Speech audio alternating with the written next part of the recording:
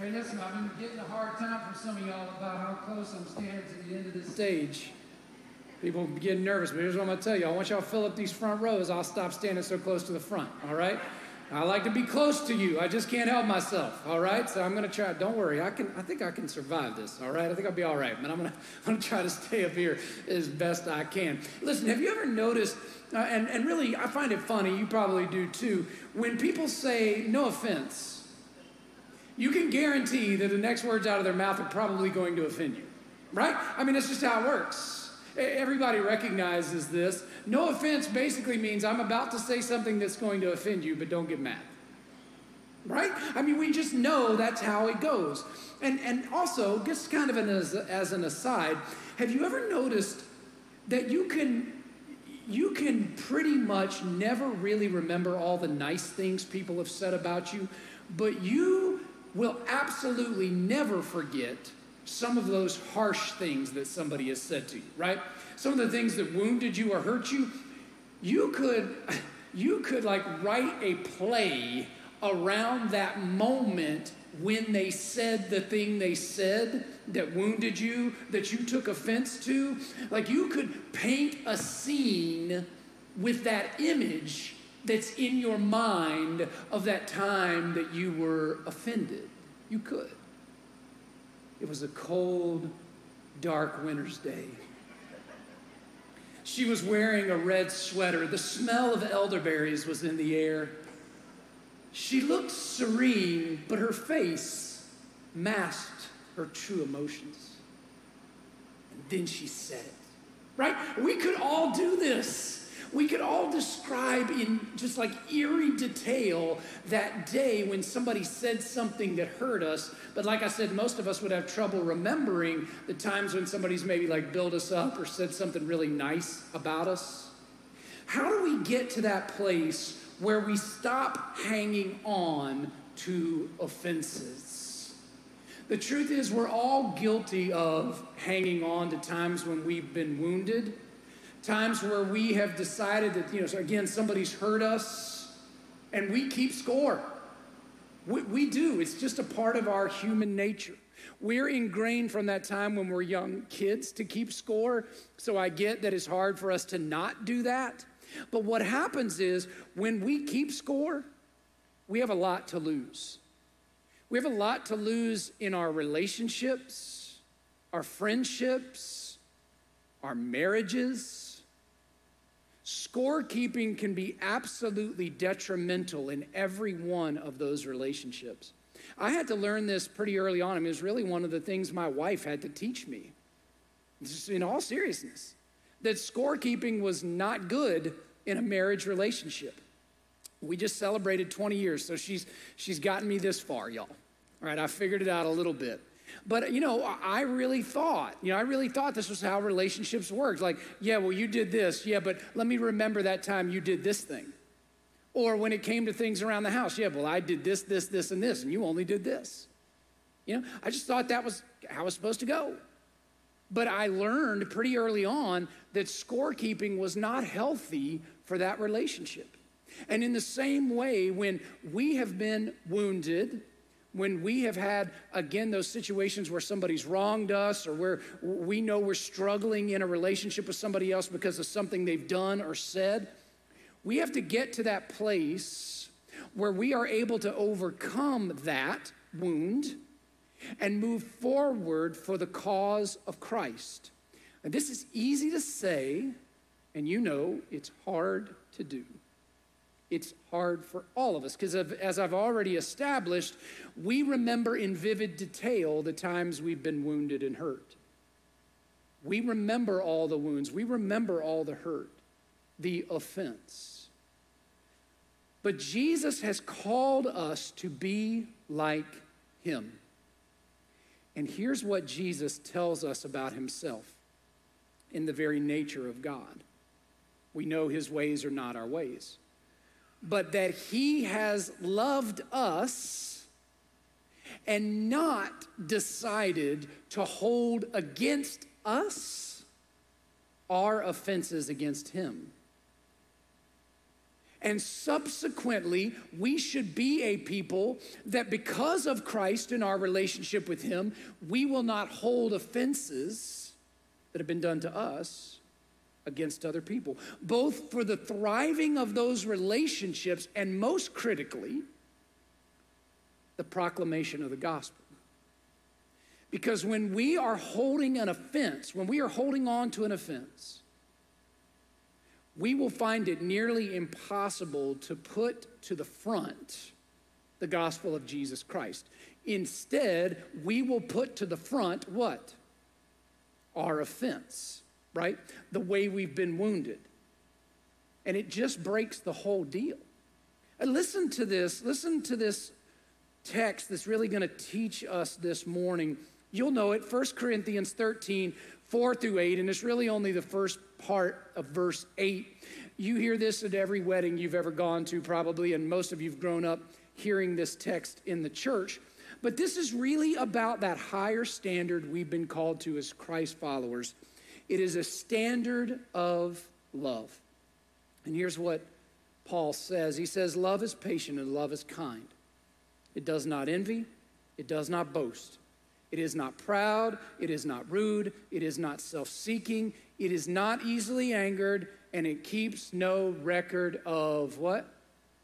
Wrongs. Keeps no record of offenses or wrongs. This is what we're called to as Christ followers. If we are living in the love that Christ calls us to, verse 6, love does not delight in evil, but rejoices with the truth. It always protects, always trusts, always hopes, always perseveres. And then Paul basically says, in short, love never fails. He sums it all up with that simple idea. As most of you know, this word that's translated love here is the word agape. You've probably heard this lesson a million times, but it's critical that we hear it again today. Agape is a love that is a descriptive word of the love of God itself. It is a deep, self-sacrificial love. If you break down all of verse 4 in the Greek, and I won't do every single word, but I will share with you just a few of the critical words here. Love, agape, is patient. Love, agape, is kind. It keeps no record. The word record there in the Greek is logizomai, and that word is basically a legalese kind of term about keeping a record of things, right? Which is why it gets translated the way it does. And wrongs is kekos. So it keeps no record of wrongs. This is, in short, what God has done for you and me. He has taken the list of your wrongs, your offenses against him, which were they on one of those scrolls of paper, would stretch out as far as the eye can see.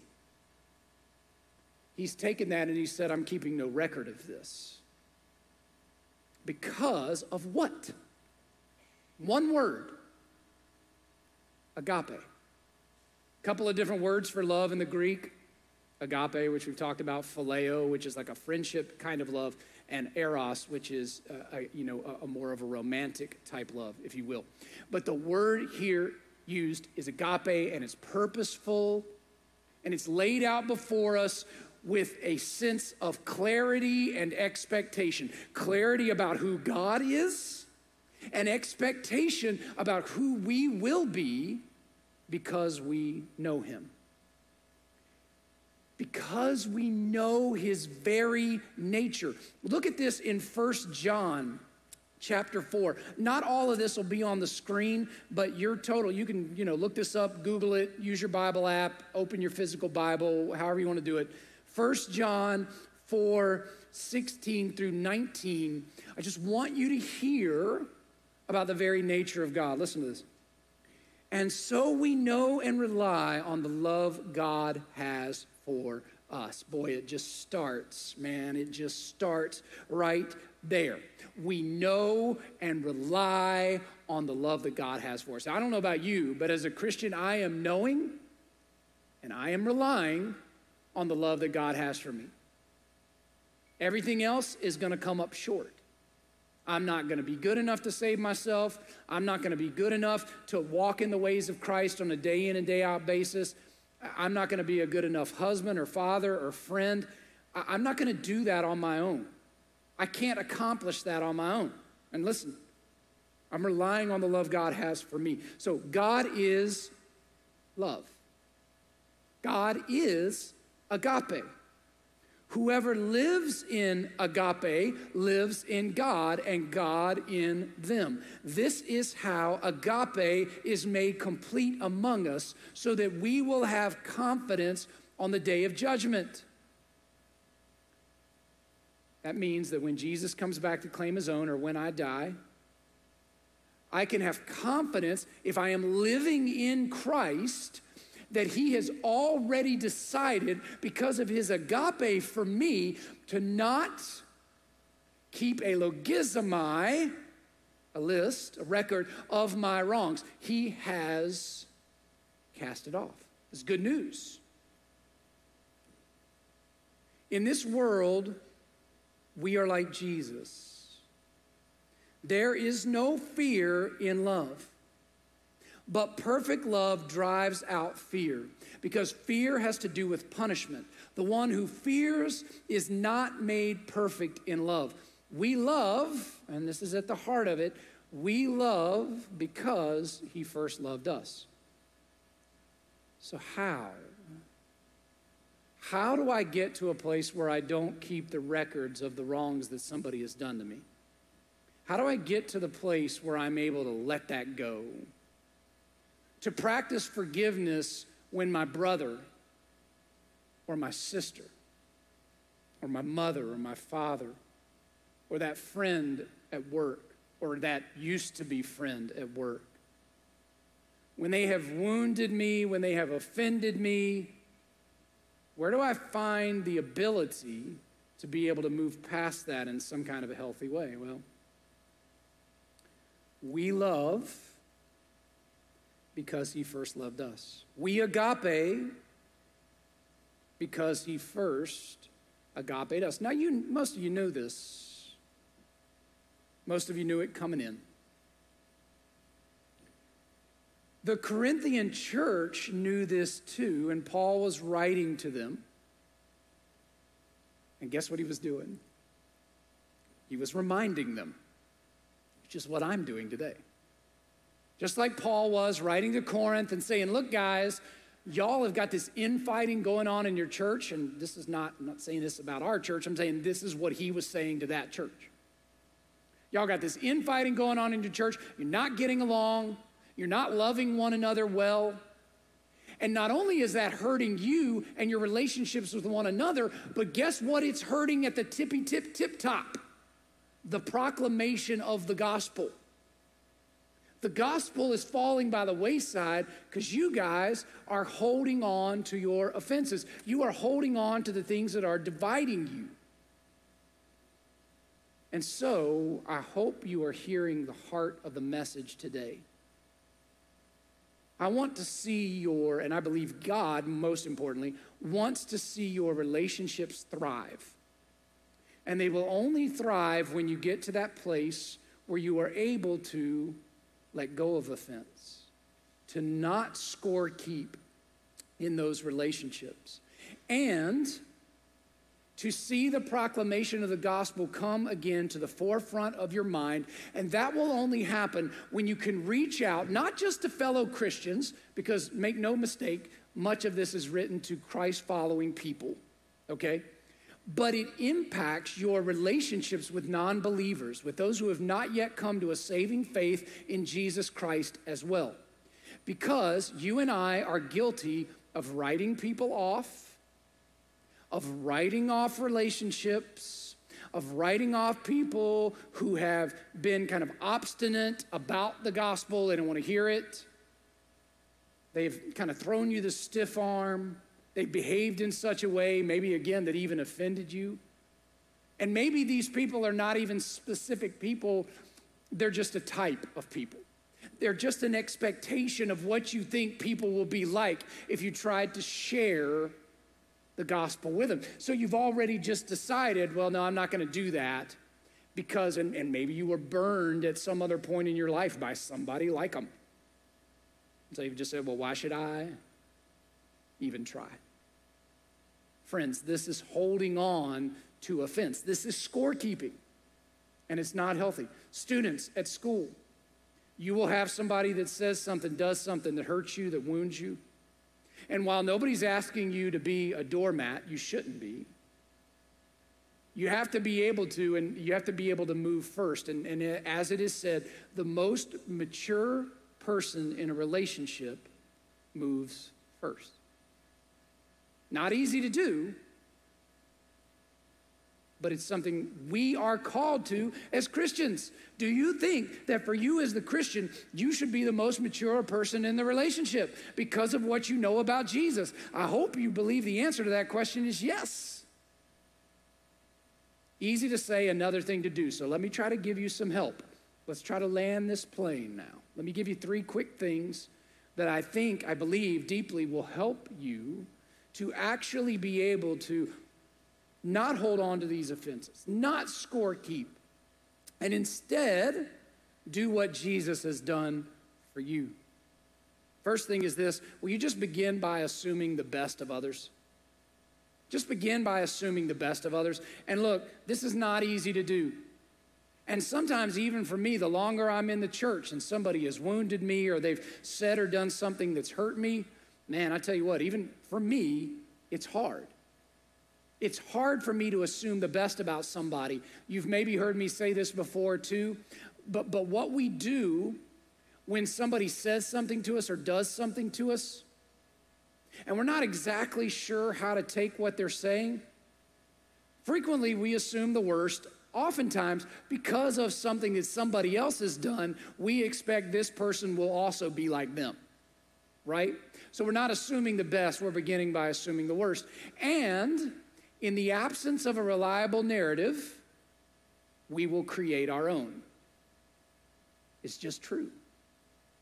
When we're not exactly sure about what somebody might mean, we just go ahead and jump to that, yeah, well, I bet they're not for me. And what does that do to the relationship? What does that do for our opportunity to help them see the love of Jesus? It's behind the 8 ball already, isn't it? Because it's behind all of those things that have come before, all of that offense that we've taken, that wounding that we've experienced, and it keeps us from being able to have even that relationship thrive. It trickles down, and not in a healthy way. So we have to get to that place, that more healthy place, where we are able to say, I'm going to assume the best and not the worst. Now listen to me. You can hear, and you know this about yourself, you are capable of hearing just about anything from somebody that you know is for you, right?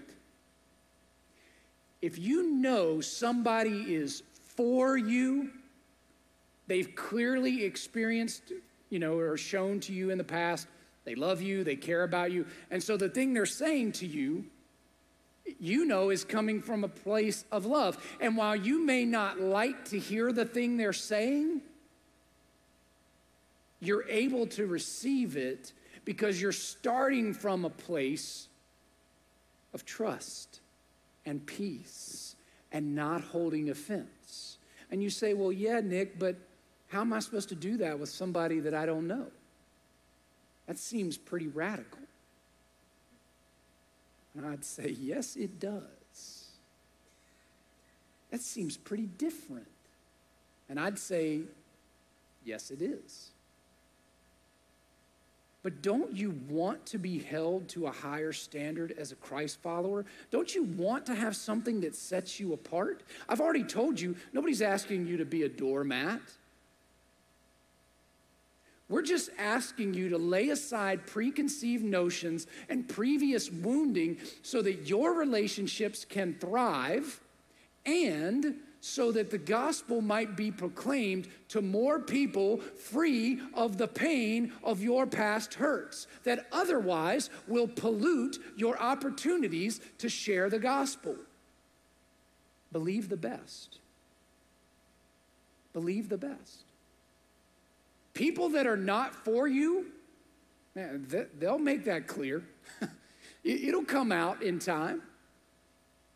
And at some point, you'll be able to shake the dust off your feet and move past that if that relationship, if they're going to be that obtuse. But otherwise, you take the first step as a Christian of saying, I'm going to believe the best. So I want to hear from you. I want to walk alongside you. I want to do everything I can to love you well. Yes, even love you radically. Not always easy to do, but nobody said agape would be easy. Second thing, wish others well regardless of the circumstances. Sometimes, you're going to butt heads with people.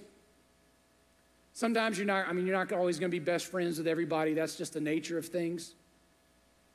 But the bottom line is you get to that place where you're saying, look, even if we've had conflict in the past, I'm going to wish you well. I'm going to pray for you. And I'm going to pray that there will be heart change in this relationship.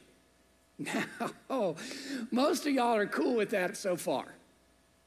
Yeah, I'm going to pray for that person. I'm going to pray that God changes their heart. And they stop being such a stinker, right? And that's easy to do. But what if I told you that all that praying for heart change probably needs to start with you? Not as exciting then, is it? And a whole lot more difficult. But I'm going to pray, and I want to intentionally wish you well and pray for the best regarding your circumstances or regarding your life and, regardless of the circumstances that have come before. And I'm going to pray that the Lord will change your heart, but I'm going to pray that he does all the work that is necessary in my own heart first, so that relationship can thrive and so that my opportunity to share the goodness of the gospel with you can thrive. Because a lot of us know the right thing to do. We know the right thing to say. We know we're supposed to be looking like Jesus and loving people like Jesus would and, doing what our WWJD band says. Like, we get it. Knowing it is, of course, one thing. Doing it is another. And that takes doing the hard work of looking into our own hearts. And we talked about months ago, right? Heart work is hard work. It's hard. So it has to start there. It has to start with me putting in the work. Pray for your enemy. Pray for yourself too. But don't put all the growth and change expectations on them if you want the relationships to thrive. You're just getting it started. You're priming the pump, if you will. Third and final thing is this. Focus on what you have in common and not in your differences. And this is true for those of us that are, that we're walking together in Christ and we're trying to figure out the differences we may have in theology or, the differences we may have in the way we practice our faith. Certainly it's true within the community of Christ that we try to focus on, the things that matter the most. We're not going to be a church or a people that major in the minors. In essentials, unity. In non-essentials, liberty. But in all things, love. I didn't make that up. It's something that's been being said in churches for, eons. But it's the way our mindset should be. And that's amongst believers, though. Keeping in mind, I'm going to be a person that says, I want to try to move past the areas of difference with people that are not believers and move to the things we do have in common. One of the greatest bridge builders you will have with anyone, whether they are a Christian or not, is something that unites just about, really everyone. Family.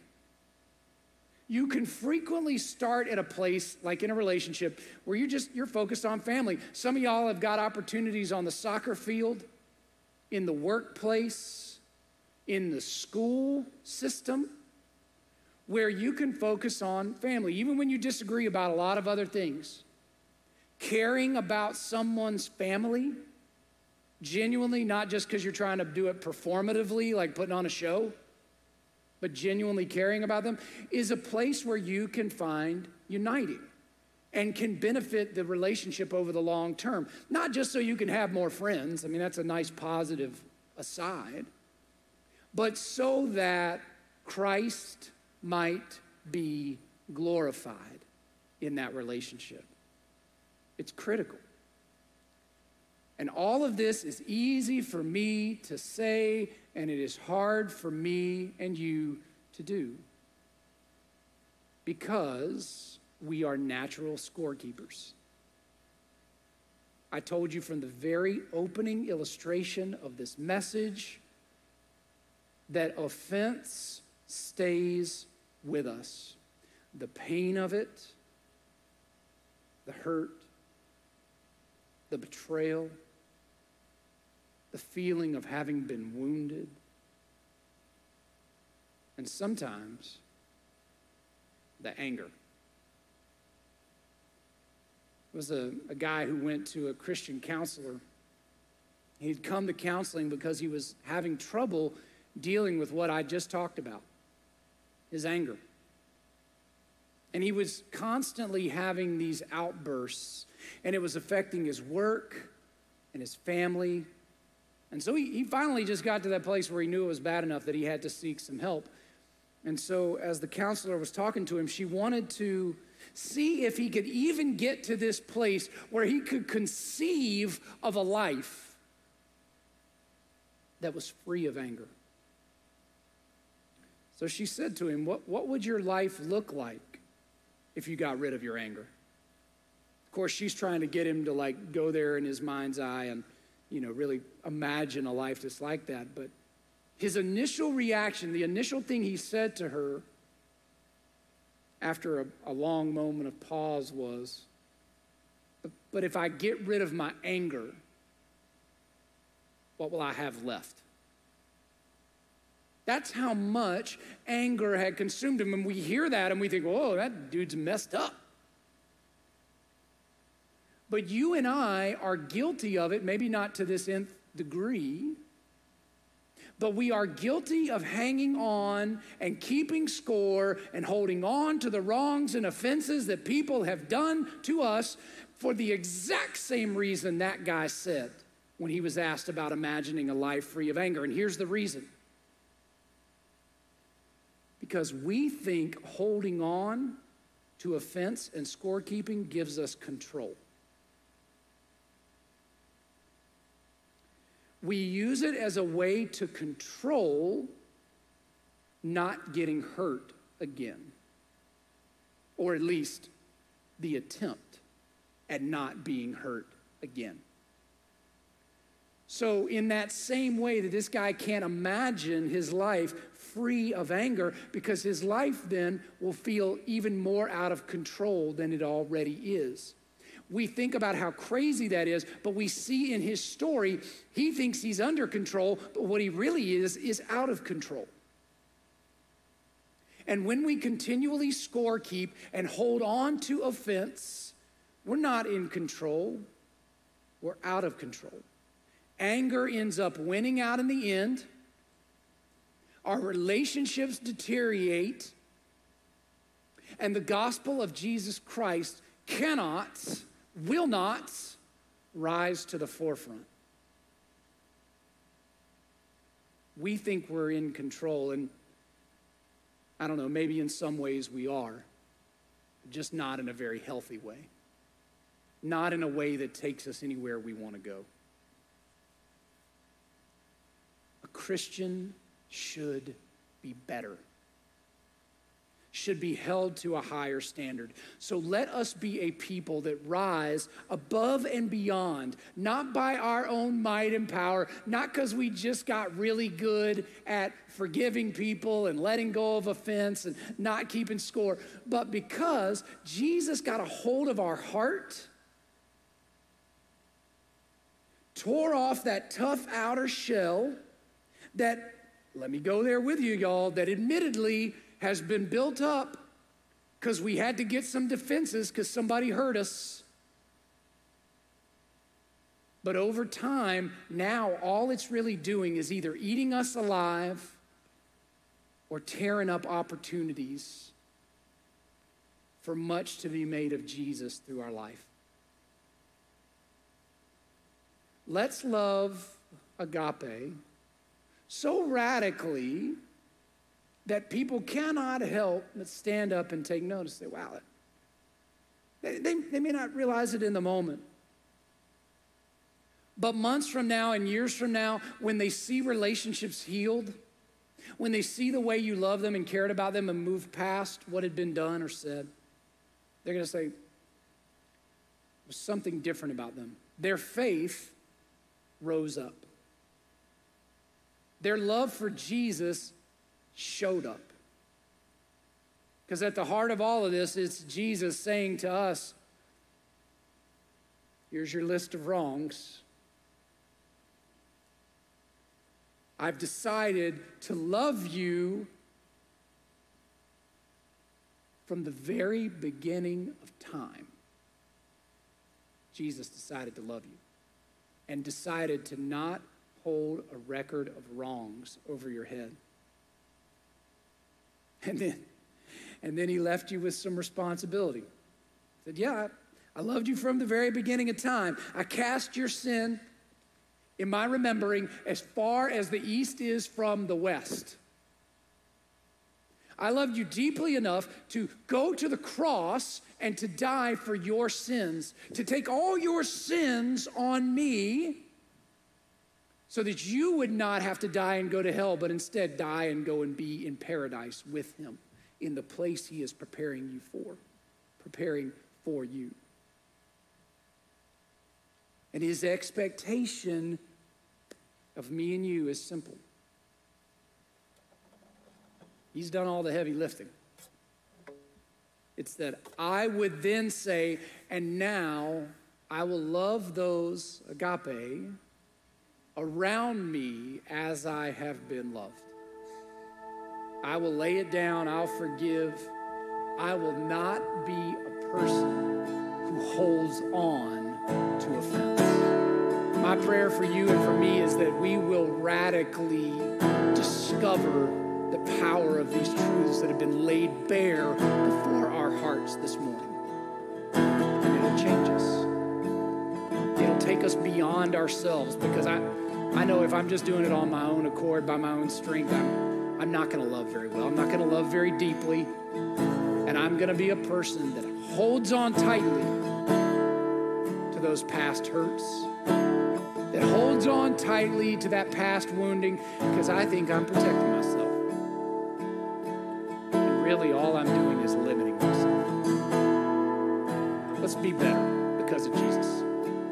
Will you be standing now with me? We're going to sing here in just a moment. If you need to make any kind of commitment to give your life over to the Lord in whatever way, shape, or form, we will walk with you through that. Come up here and talk. Reach out to us online. Let's be singing together. We're here if we can help.